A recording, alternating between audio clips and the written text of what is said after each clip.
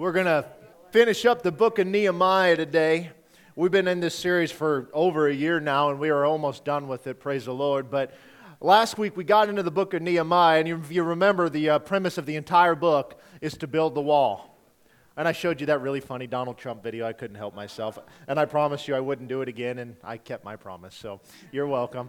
But you know, when we talk about that and you look at what is going on and you look at the series of events that led up to the point that we are now. You've got in the book of Ezra, after they've been exiled for 70 years, that Cyrus sends them back, Zerubbabel sends them back and says, hey, go and build the temple, with a lot of turmoil and things along the way. And the reason Cyrus' heart was softened for that is because of the fact that they, the prophet Isaiah wrote down that Cyrus is going to be the guy that do this. God used him 150 years in advance of Cyrus even being born, so which is amazing, right? And so that happens, and of course later Ezra goes to serve the temple. In between those two events, you've got the story of Esther, which actually saved the people from destruction from a guy named Haman that had King Saul done what he was supposed to do in the first place. Haman's not even a thought. It never happens, all of this stuff. I mean, you just see these sequence of events that are coming in all to thwart the overall plan of God. And that is what we're going to land on next week. We're going to put the big bow on this bad boy, and we are going to land this plane. I have never in my life done a series this long, ever. And honestly, I'm okay if I never do it again. We just follow the Lord, okay? But when we get to Nehemiah, the temple's built, everything's done, the people are there. And Hanani comes to Nehemiah, who is the king's cupbearer. He's an uppity guy. The cupbearer is a position of power in the kingdom. He is given the authority. He carries the king's signet ring around with him, which is his authority. He's the one that takes a little drink of the wine and tastes the food prior to the king eating it to make sure that it's not poison, right? Probably not a promotion any of us are ever going to look for, okay? But the bottom line, that's where he was. And so it's a position of trust. And so he finds favor in the heart of the king, and the king says, you know what? Go back and build the wall because there's all these people that are attacking him. Go and build the wall. Protect your people. And he plays on the emotions of the king. And he says, this is where my fathers were buried. And that meant a big deal in the Persian world because that was everything. That was their land. This is our heritage. And so he goes back there with the blessing of the king and they begin to build and they're getting the wall done and everything like that, but not without opposition. There's always opposition. There's always going to be opposition. No matter what you do, when you're doing the things that God's called you to do, even with the favor of the Lord upon you, there's going to be opposition. The bottom line is that it can't stop what God has called you to do. You might as well get used to it. In this world, you will have trouble. But be of good heart, I have overcome the world. And so here we are. He's facing opposition from every direction, right? North, east, south. Off on the west, what's on the west? It's the water, right? The Mediterranean Sea. And so he's getting it all over there. They're trying to stop him to the point where as they're building the wall, they have to keep one hand with their weapon and they're building the wall with the other. And they're removing the rubble from the wall that was destroyed originally when they first got exiled by the Babylonians. When they destroyed the whole city as nothing but ruins. And so they're getting all of this done. And day and night and day they're working. They don't change their clothes except to quickly wash them. They're on alert and they are wearing out, as you can imagine. There's a limited number of people. And it's a big wall.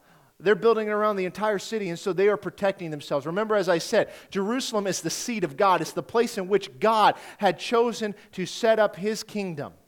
Now, when the people left, the Shekinah glory went with them. They didn't just stay in the temple, it went with them. It followed them around, but this is where they wanted to be. And no self-respecting city went without a wall. As I said last week, it's like driving there to the east, to the east. No, to the west. Which direction am I going here? I'm all turned around. We're heading towards Auburn, folks, whatever direction that is. And when you get there, that's west. Okay, I'm all right. It's a good day. I'm going to switch to decaf soon, I promise. Okay, but when you're heading that way and you drive over those railroad tracks and you blink and you miss the town, right? I mean, there's just nothing there. That's how Jerusalem had become. And this Jerusalem was everything to a Jewish man. So this is something that Nehemiah took extremely seriously, and he knew that God was going to allow him to do this, and that God had given the calling to do this, therefore he's given him the ability to do that, and he's created the provisions for it, and that no matter what came against him, it would not prosper. He was going to complete this task. So with all of that being said, let's jump into Nehemiah chapter 5 and verse 1. Now remember, they just got the wall done. The whole plan to thwart everything had come to nothing. They caught wind of it. The wall is getting built. Here we go, verse 1. And there was a great outcry of the people and their wives against the Jewish brethren. For there were those who said, we, our sons and our daughters are many. Therefore let us get grain that we may eat and we may live. There are also some who said, we have mortgaged our lands and vineyards and houses that we might buy grain because of the famine. There were also those who said, we have borrowed money for the king's tax on our lands and vineyards. Yet now our flesh is as the flesh of our brethren, our children as their children. And indeed, we are forcing our sons and our daughters to be slaves. And some of our daughters have been brought into slavery. It is not in our power to redeem them, for other men have our lands and vineyards. Now, prior to this moment, all of the attacks were coming from the outside in. But suddenly you see an uproar inside the city itself going from the inside out. It's no different than it is today. Inside of a church, the attacks from the outside have very little effect. They're more of an annoyance. The ones that destroy them are from the inside out. And that's what's going on. There's a famine that's going on. There's something that's happened. So they're struggling. And you know it's bad because it's not just the men of Jerusalem that are creating an uproar. It's the women are involved too. That's how bad it is, and they don't typically do that. They stayed back. But they have mortgaged their land to buy grain.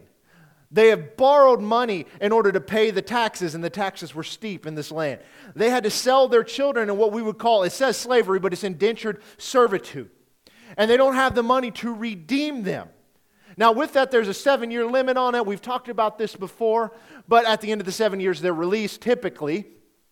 They could stay past that point if they wanted to. And a lot of times they chose it because they were taken care of. 3 hots and a cot. I mean, they had a place to live and food to eat. So it was taken care of. But they cannot redeem them. And what you have here and what's going on underneath the text is this just isn't simply going down to the local bank saying, can I borrow a few bucks to get me through to the end of the month? You have Jewish rich men who are preying on these poor people. Now this is against the law, the Mosaic law, because they're overcharging the people who are in distress. They're taking advantage of this situation, just like those evil banks that are out there, right? All of them. They're evil. They just take advantage of you. I'm just kidding. But in Exodus 22, verse 25, it says, if you lend money to any of my people with you who is poor, and shall not be like a moneylender to him, you shall not exact interest from him. When they loan money to a fellow Jew, you don't charge them interest. You're helping them out. Gentile's another story, but not a Jew. Deuteronomy 15, verse 7. If among you one of your brothers should become poor in any of your towns within your land that the Lord your God is giving you, you shall not harden your heart or shut your hand against your poor brother, but you shall open your hand to him and lend him sufficient for his need, whatever it may be. It's not a hand out. You will receive it back, but not with interest on it. And you notice the key part there is in the land that the Lord your God has given you. Right? In other words, you got it because I gave it to you. You show that same compassion, that same mercy to somebody who is struggling. The idea here is do not take advantage of the situation. It wasn't the loans that were bad. For loaning money to people who couldn't pay it back and taking advantage of the situation. And we call that usury. Verse 6, and I became very angry, this is Nehemiah, when I heard their outcry on these words. After serious thought, I rebuked the nobles and rulers and said to them, each of you is exacting usury from his brother. So I called a great assembly against him. And I said to them, according to our ability, we have redeemed our Jewish brethren, who were sold to the nations. Now indeed, will you even sell your brethren, or should they be sold to us? Then they were silenced and found nothing to say. Then I said, what you are doing is not good. Should you not walk in the fear of our God because of the reproach of the nations, our enemies? I also, with my brethren and my servants, am lending them money and grain. Please let us stop this usury. Restore now to them, even this day, their lands, their vineyards, their olive groves, their houses, also 100 of the money and the grain, the new wine and the oil that you have charged them. Nehemiah's ticked off. He is mad. I mean, in the King James and the New King James, it always sounds so eloquent. Oh, you evil person, how dareth you doeth that? But he's mad. He is not happy here. The nation is trying to make a comeback, right? They've got the temple built. That's operation number one. Now they're building the wall in which they can control who's coming in and going out. And yet you've got people taking advantage of their own people. They're not helping them out. They're harming them. And so, of course, this is going to create a divide among the people. This is a bad situation. They're poor because of the famine. They're building the wall. They don't have time to go and harvest the crops, to plant the crops, although it doesn't take a long time to build this wall. The bottom line is that they're all focused on one thing, and yet you've got a bunch of people who are well off taking advantage of that situation. They jumped on an opportunity to put a little money in their pocket. Now, it says that Nehemiah, as well as some others, had actually redeemed some slaves. They've taken them back. They bought them back. They redeemed them. It's the exact same word when it talks about Jesus redeeming us. They took care of it. They paid in full. This would have been from the Assyrians, that they would often sell themselves into this. Don't think slavery like the U.S. slave trade that happened way back when. This is completely different. They were paid money, and then until they could pay that back, they remained a servant. Or in lieu of money, they would remain a servant until a certain amount of time, which was agreed upon.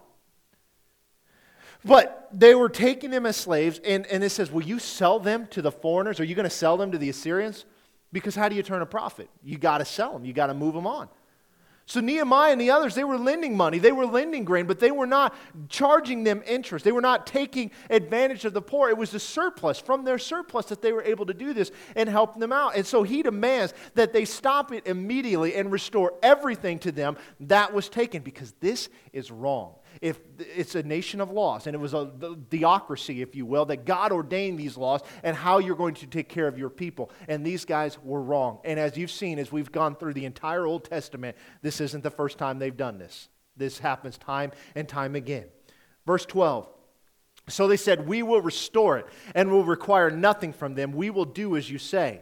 Then I called the priests and required an oath from them that they should do according to this promise. Then I shook out the fold of my garment and said, so may God shake out each man from his house and from his property who does not perform this promise. Even thus may he be shaken out and empty. And all the assembly said, amen, and praised the Lord. Then the people did according to the promise. Nehemiah gets their attention and they agree, okay, we will restore it.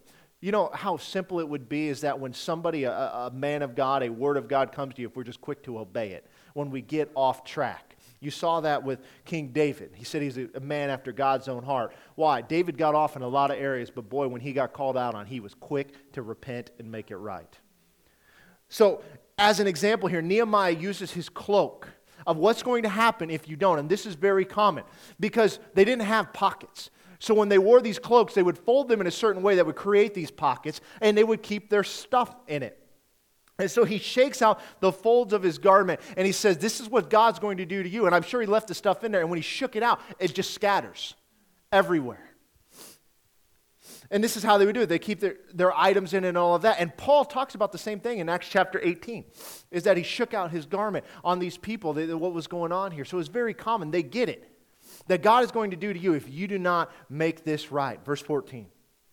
Moreover, from the time that I was appointed to be their governor in the land of Judah, from the 20th year until the 32nd year of King Artaxerxes, 12 years neither I nor my brothers ate the governor's provisions.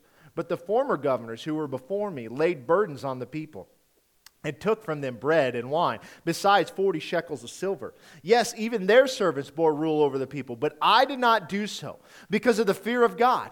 Indeed, I also continued to work on this wall, and we did not buy any land. All my servants were gathered there for the work.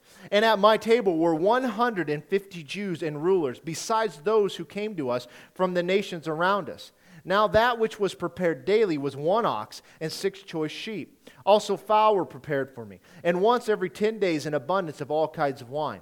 Yet in spite of this, I did not demand the governor's provisions, because the bondage was heavy on this people. Remember me, my God, for good, according to all that I have done for this people. Now this is Nehemiah. He's talking back here in this story. It's going back. Nehemiah is the governor for 12 years over Jerusalem. He's put there by the king. And in all that time, he doesn't take anything from the people. And he's allowed to. The government allows him to do this. It was within his right as the governor of a Persian territory to collect taxes, to take things from people, and to use a portion of those taxes for his provisions. We know of 2 governors by name prior to him. There were likely others, but Sheshbazzar and Zerubbabel. And it says that they did take bread, they did take wine, they did take the 40 shekels of silver, which is no small amount. As well as there's, probably other guys that did this. But he didn't do it. And why didn't he do it? It says because he feared God. Now, what does that mean? It's not that he's afraid that lightning from heaven is going to come down and strike him if he does it. It's a respect. It's an awe. In other words, I don't need to do this because the taxes on these people from the Persian authorities is great anyway. I mean, they were always at war and they were always building stuff, and both of those took a lot of money. When the story of Esther, when they're sitting on the golden couch, the way that's written is made of solid gold with some nice cushions on it. How about that at your house, right? Little Liberace going on or something. But he didn't take advantage of the opportunity. He feared the Lord. He knew the Lord would provide for him. And of course he did. Because he had the opportunity here to really pat his pocket. Because during this famine, he could have been out there buying land. He could have been taking money from the people, buying up these other land, and really creating a stranglehold on the people. But that's not what he was there to do. He feared the Lord. And so on top of all of this, he's feeding 150 Jews a day, plus whoever else happened to be coming through. He didn't want to be a burden on the people. He is giving out. So here he has the opportunity of which he could just be self-serving, and yet he does the exact opposite. All because he feared the Lord. He didn't want to be a burden on him. And then he utters this very simple prayer in verse 19. It says, remember me, my God, for good according to all that I have done for this people. Now this prayer is an allusion back to the curses and the blessing of the covenant with Israel. But he is anticipating the favor of God because of how he treated his brethren. This is the fear of the Lord. I do this because I respect what the Lord has laid out and the governance in which he's put in place, more so than what the secular government affords me to be able to do. He's more concerned with that. He doesn't want to be a burden on his people. He wants to take care of them. He wants to serve them because they are all there with him, helping him do what God has called him to do. God is not self-seeking. And people of God should not be either. We are there. We serve like Jesus. I don't want to get off on a tangent. Chapter 6, verse 1. Now it happened when Sanballat, Tobiah, and Geshem the Arab, and the rest of our enemies heard that I had rebuilt the wall and that there were no breaks left in it, though at that time I had not hung the doors and the gates, that Sanballat and Geshem sent to me, saying, come, let us meet together among the villages in the plain of Ono. But they thought to do me harm. So I sent messengers to them saying, I am doing a great work so that I cannot come down. Why should the work cease while I leave it and go down to you? But they sent me this message 4 times, and I answered them in the same manner. Then Sanballat sent his servant to me as before, the 5th time, with an open letter in his hand. In it was written, it is reported among the nations, and Geshem says, that you and the Jews plan to rebel. Therefore, according to these rumors, you are rebuilding the wall that you may be their king. And you have also appointed prophets to proclaim concerning you at Jerusalem, saying, there is a king in Judah. Now these matters will be reported to the king, so come, therefore, and let us consult together. Then I sent to him, saying, no such things as you say are being done, but you invent them in your own heart. For they all were trying to make us afraid, saying, their hands will be weakened in the work, and it will not be done. Now therefore, O God, strengthen my hands. And there's a lot going on here. This is the same cast of characters that's been causing them problems from before. Now look at it. Early on, outside-in problems, right? Now we've got inside-out problems. And he just took care of that. What happens immediately after that? Outside-in again. It's the circle of life. Little Lion King action for you this morning. He says that the wall is built, but the doors aren't up yet. They haven't got them hung. And they're trying to get Nehemiah to go outside the city. It says to the plain of Ono. This is also known, depending on your translation, you might say the Valley of Craftsmen. Okay? Either way. It's about 25 miles northwest of Jerusalem, so it's not too far away. But it was originally part of the tribe of Benjamin. So it was originally part there. But it says that he sent an open letter. They go to him 4 different times. He turns it down. The 5th time, he sends an open letter saying, listen, all of these things are coming about. We're hearing these rumors. It's going to get reported to the king. They all serve the same king. It's all part of the Persian territory here. Now, this open letter, most of the time, during this time, when they would write a letter, it would be on papyrus or be on leather. And it would be rolled up, it would be tied up, and then it would be sealed with wax. But an open letter was carried basically out in the open, so anybody who wanted to read it could read it, including the messenger who was simply delivering it. And there was a reason for this, is that he wanted everybody to know what was going on. He's trying to strike fear in the hearts of not only Nehemiah, but the people. Because if he can get them to think, because what happens if the king gets word that you are trying to rebel? He'll squash it, and likely you with it. He'll take care of it all. They didn't want it private. They wanted everybody to be afraid. And it says that their hands will be weakened by this. Now that's a Hebrew idiom. But it means to demoralize them. Right? That's what he's trying to do. He's trying to get in their head, basically.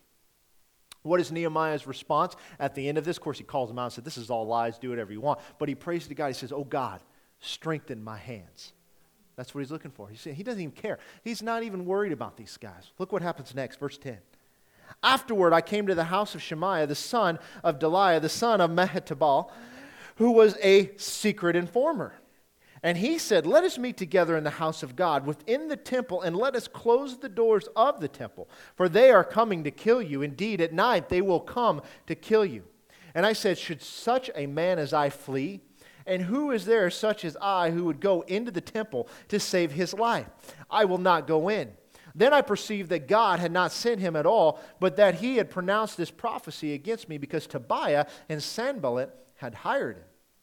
For this reason he was hired, that I should be afraid and act that way and sin, so that they might have a cause for an evil report, that they might reproach me. My God, remember Tobiah and Sanballat according to these their works, and the prophetess Noadiah, and the rest of the prophets who would have made me afraid. So we see again the same names. Sanballat, Tobiah, doesn't mention the Arab this time, but they're trying to get Nehemiah out of the way. And this time you may have noticed that Tobiah's name was mentioned first. Now most of the time it's Sanballat, then Tobiah. This time it's flipped around. And a lot of times, and this is the only second time that it's going to happen that way, but this means that it was very likely his idea. He was hired, and you're going to see that play out a little further down. But they hire this guy named Shemaiah. Says he's a secret informer. He's a spy. He's trying to get to him. And so he tells them that they're after you, Nehemiah. They're coming to get you. They're coming at night. Let's go into the temple, and let's hide. We'll close the doors of the temple, and that you can hide, and you'll be safe. And then he makes a statement which is kind of odd, and on the surface doesn't make a lot of sense. He said, should a man such as I go into the temple? He says, I don't think so. But here's the thing with Nehemiah. Nehemiah wasn't a priest. The priest went in the temple, not the lay people. He knew his position. And even to protect his life, even if he believed this, he's not willing to break the law in order to do that. He's willing to lay down his life if he has to. So he refused because the laymen are not allowed in the temple, and he knew it. And he perceives that this man is not a prophet from God. This is not somebody that he needs to worry about. They're trying to get him to sin because then they can have something to speak against him. And yet, he doesn't do it. Now picture Jesus just for a moment. I'm just going to rabbit trail here for a second. What does Jesus do? When they're bringing the accusation, they're trying to get him to say something. He says nothing, right? Okay. But you have the second prayer that Nehemiah says here. It says, remember the works of Tobiah and Sanballat, as well as the prophet Noadiah, as well as the other prophets who were in their camp. I mean, all of these people. Now, there are only 3 other women that are mentioned in the Bible as prophetesses or something like that. You got Miriam in Exodus 15. You got Deborah, who's one of the judges in Judges 4. And you got Huldah in 2 Kings 22. Now, rabbinic tradition, the tradition of the rabbis, would give you 4 other names. They'd say Sarah, Hannah, Abigail, and Esther, but the Bible itself does not mention them as a prophet, so to speak. Now, we don't know a whole lot about Noadiah other than she is in a small group and she is on the wrong side of God in this situation. Not a good place to be. But the bottom line here is that all that they're trying to do is they're trying to thwart the plan of God. And Nehemiah is not falling. He has got what we call tunnel vision. He is completely focused on what God told him to do. And all of these attacks that are coming from all around him, everywhere that possibly could go wrong, he's making sure that nothing thwarts what God wants to do. Let's look at verse 15. So the wall was finished. And on the 25th day of Elul, in 52 days... And it happened when all our enemies heard of it, and all the nations around us saw these things, that they were very disheartened in their own eyes, for they perceived that this work was done by our God. Also in those days the nobles of Judah sent many letters to Tobiah, and the letters of Tobiah came to them. For many in Judah were pledged to him, because he was the son-in-law of Shechaniah, the son of Erah, and his son Jehonan had married the daughter of Meshullam, the son of Berechiah. Also, they reported his good deeds before me and reported my words to him. Tobiah sent letters to frighten me. Now, the wall's done. The wall's been built. Donald Trump would be at peace right now because the wall's finished, right? How long did it take? 52 days, y'all. That's a big wall that they built. This is before the days of government bureaucracy. It'd take 52 years if we tried to do it today. But 52 days. And so most can't see this as anything possible, right? They'll say, no, there's no way they built all of that in 52 days. Josephus said that it took 2 years and 4 months. He was a Jewish historian. Remember, just because it's written down doesn't always make it true. The Bible says 52 days. We'll go with that. There is no reason for Josephus' thought other than 52 days just seems too short. Archaeological evidence confirms that it doesn't say 52 days exactly, but it confirms the biblical text that it was a short amount of time. In other words, they got after it. I mean, you imagine a crew of people working 24 hours a day building this wall. You can get a lot done. Now, this wall was rough. They found this wall. Okay, they found it. It was not pretty. It did not have, Art Deco carved into the side of it. It's nothing like that bridge up in Council Bluffs where, you drive under and it's got all that nasty looking metal. I always told my son loves it for whatever reason, but I always said it looks like they went to the junkyard and turned the magnet on, and whatever sucked up against it, they welded together and stuck on the bridge. But whatever. So it doesn't have any pretty art with it. It's a rough wall, but the wall has a purpose. It's not there to be pretty. It's to control who gets in and who goes out. And so they had to hurry because they are being attacked. And a lot of stuff goes down in this 52-day span. I mean, you see, once again, all of this stuff going on. But with the completion, the surrounding nations are not happy. Right? They're not happy about it. It says some people of Judah were pledged to Tobiah, and that they're sending letters to him and letting him know what's going on with Nehemiah. So initially, we have attacks from the outside in, and then we've got problems from the inside that are working out, and then it flips around again. From the outside in, they're attacking. Now the wall's done. What do you got? A bunch of people pledged to the enemy that are causing problems from the inside out again. How would you like to be Nehemiah? Just take a day off, right? He doesn't even know who he can trust anymore. I mean, there's just so much going on, guys. Chapter 7, verse 1.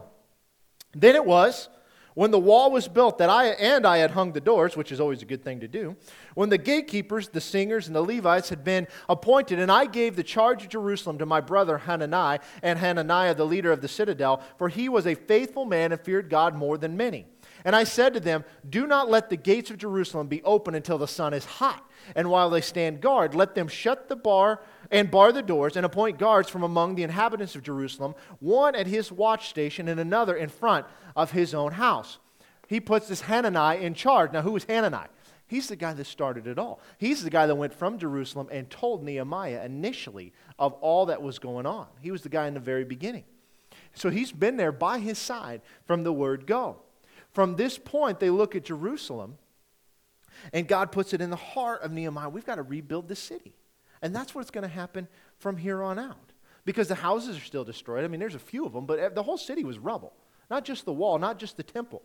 And so, as they put all of these things together, they've got the wall built. The doors are up. They've assigned all the people. And then it makes a strange statement. It's like, don't open the gates until the sun gets hot. Right? Now, normally they'd open it at sunrise, first thing in the morning. But they're just making sure everything's in place. In other words, it's the noonish, and they're closing it early. They are controlling even more so who's getting in and out. So they've got all these people in place, everything that's going on. And then from here, it goes into this huge, long genealogy to show a list that's almost identical to Ezra chapter 2 with the people who had traveled back to Jerusalem. They're trying to set up, they're getting the nation restored is what they're doing. And there are positions that of power, and everybody had a job to do. The Levites were the priests. And there were several people that were claiming priesthood, this Levitical dynasty, but they couldn't trace it back.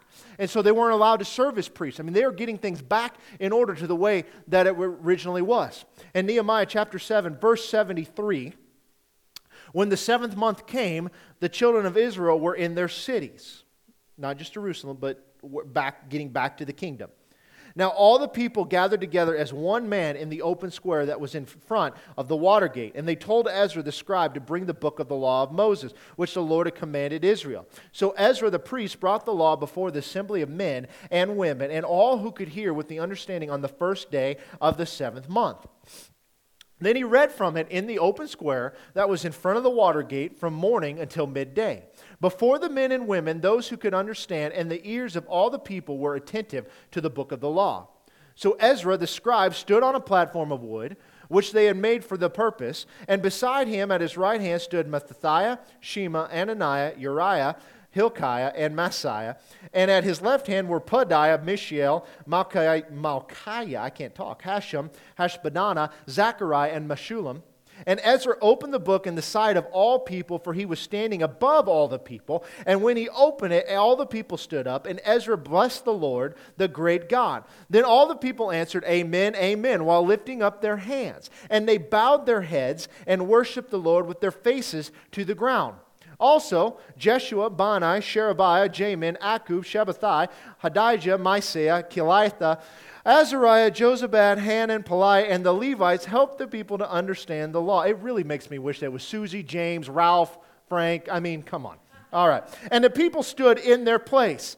So they read distinctly from the book and the law of God, and they gave the sense and helped them to understand the reading.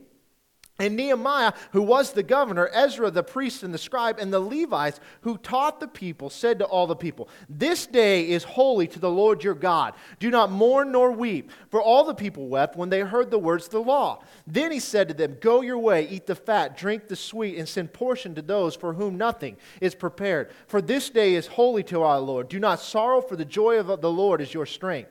So the Levites quieted all the people, saying, Be still, for the day is holy. Do not be grieved. And the people went their way to eat and drink, to send portions and rejoice greatly, because they understood the words that were declared to them. Now this is the 7th month, which in the Hebrew calendar is the month of Tishri. We're in the year 444 BC. We are 6 days after the wall is completed. They are not letting any dirt settle underneath their feet. They are constantly getting things set back up.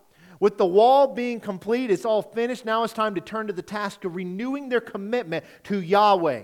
They have been in a pagan land for many years. Even when they come back to worship God, they still don't do it right. So they are getting everything done. It's the first day of the 7th month, and they ask Ezra to read to them the law of Moses, which would be their Bible essentially. This symbolically marks the moment when the people receive God's law from Moses, and they commit to it just as their forefathers had done. When he brings that law down, they say, Yes, we will do it, we agree, amen. It's the same thing here that is going on. It says that the people are weeping at the reading of the law. It says they bowed their head, but more significantly, they're lying prostrate before the Lord. They are down on their knees, down on their faces, crying before God. And it says that the priests, there's a significant number of priests, all those weird names that I just read you, are around because not everybody understands what is being said. So they are explaining it, which is what their job was to do. So they're understanding what is being said and they're helping them. And they're realizing in this moment, and part of the reason they're weeping is because all of this has taken place because of their failure to keep God's commands. They're their own worst enemies. So they're realizing how much they've missed it, how much their forefathers had missed it, and everything that's going on. And once again, they are committing to the commands of God, and they are renewing this covenant that God had made with them when Moses was around. They are renewing this. And from here, they're celebrating what we call the Feast of Tabernacles. And that is what's going on here. Now, we're not going to talk about this because in 2 weeks, we'll begin talking about all the feasts. There's 7 of them, and then there's 2 that aren't ordained necessarily, but we're going to explain those as well, that you're going to find Christ in all of those. So that's kind of the Emmaus Road Part B, if you will. But it's not going to take a year, I promise. It'll only take a few weeks. But that's what they're doing. That's why he says today is holy, because this is the Feast of Tabernacles. It's just Christ coming down, and he tabernacled among us, okay? So from here to the end of the book, they renew the covenant and they seal it. Everything seems to be going well. They decide who specifically will occupy Jerusalem versus the other parts of the territory, trying to figure out which tribe they were from and all of this other stuff. 2 days at the end of the Feast of Tabernacles, all the people are gathered together, and a prayer is offered once again for the nation of Israel, and it goes through this entire history of Israel. And I'm going to read this for a moment. This is Nehemiah chapter 9, but I just think it's so powerful because once again, it sums up everything, and that's what I love about it. So it's going to be a lot of reading, but bear with me here. So Nehemiah chapter 9, verse 5, it says, "Stand up and bless the Lord your God forever and ever. Blessed be your glorious name, which is exalted above all blessing and praise. You alone are the Lord. You have made heaven, the heaven of heavens, with all their hosts, the earth and everything on it, the seas and all that is in them. And you preserve them all. The host of heavens worship you. You are the Lord God who chose Abram and brought him out of the Ur of the Chaldeans and gave him the name Abraham.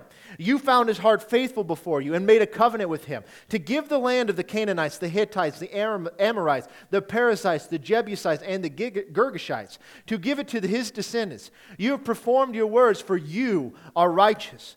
You saw the affliction of our fathers in Egypt and heard their cry by the Red Sea. You showed signs and wonders against Pharaoh, against all his servants, and against all the people of his land. For you knew that they acted proudly against him. So you made a name for yourself, as it is this day. And you divided the sea before them, so that they went through the midst of the sea on the dry land. And their persecutors you threw into the deep, and as a stone into the mighty waters. Moreover, you led them by day with a cloudy pillar, and by night with a pillar of fire, to give them light on the road which they should travel. You came down also on Mount Sinai, and spoke with them from heaven, and gave them just ordinances and true laws, good statutes and commandments. You made known to them your holy Sabbath, and commanded them precepts, statutes, and laws by the hands of Moses your servants. You gave them bread from heaven from their hunger, and you brought them water out of their rock for their thirst, and told them to go and to possess the land which you had sworn to give them. But they and our fathers acted proudly. They hardened their necks, and they did not heed your commandments. They refused to obey, and they were not mindful of your wonders that you did among them. But they hardened their necks, and in their rebellion they appointed a leader to return to their bondage. But you are God, ready to pardon, gracious and merciful, slow to anger, abundant in kindness, and did not forsake them. Even when they had made a molded calf for themselves and said, "This is your God that brought you out of Egypt," and worked great provocations, yet in your manifold mercies you did not forsake them in the wilderness. The pillar of the cloud did not depart from them by day to lead them on the road, nor the pillar of fire by night to show them light, and that they should go. You also gave your good spirit to instruct them, and did not withhold your manna from their mouth, and gave them water for their thirst. 40 years you sustained them in the wilderness. They lacked nothing. Their clothes did not wear out, and their feet did not swell. Moreover, you gave them kingdoms and nations and divided them into districts. So they took possession of the land of Sihon, the land of the king of Heshbon, the land of Og, king of Bashan. You also multiplied their children as the stars of heaven, and brought them into the land which you had told their fathers to go in and possess. So the people went in and possessed the land. You subdued before them the inhabitants of the land, the Canaanites, and gave them into their hands with their kings and the people of the land, that they might do with them as they wished. And they took strong cities and a rich land, and possessed houses full of all goods, cisterns already dug, vineyards, olive groves, and fruit trees in abundance. So they ate and were filled and grew fat, and delighted themselves in your great goodness. Nevertheless, they were disobedient and rebelled against you. They cast your law behind their backs and killed your prophets, who testified against them to turn them to yourself, and they worked great provocations. Therefore, you delivered them into the hand of their enemies, who oppressed them. And in the time of their trouble, when they cried out to you, you heard from heaven. According to your abundant mercies, you gave them deliverers who saved them from the hand of their enemies. But after they had rest, they again did evil before you. Therefore you left them in the hand of their enemies, so that they had dominion over them. Yet when they returned and cried out to you, you heard from heaven, and many times you delivered them according to your mercies, and testified against them, that you might bring them back to your law. Yet they acted proudly. They did not heed your commandments, but sinned against your judgments, which if a man does, he shall live by them. And they shrugged their shoulders, stiffened their necks, and would not hear. Yet for many years you had patience with them, and testified against them by your Spirit and your prophets. Yet they would not listen. Therefore you gave them into the hand of the peoples of the lands. Nevertheless, in your great mercy you did not utterly consume them, nor forsake them. For you are God, gracious and merciful. Now therefore our God, the great, the mighty, and awesome God, who keeps covenant and mercy, do not let all the trouble seem small before you that has come upon us, our kings and our princes, our priests and our prophets, our fathers, and on all your people, from the days of the kings of Assyria until this day. However, you are just in all that has befallen on us.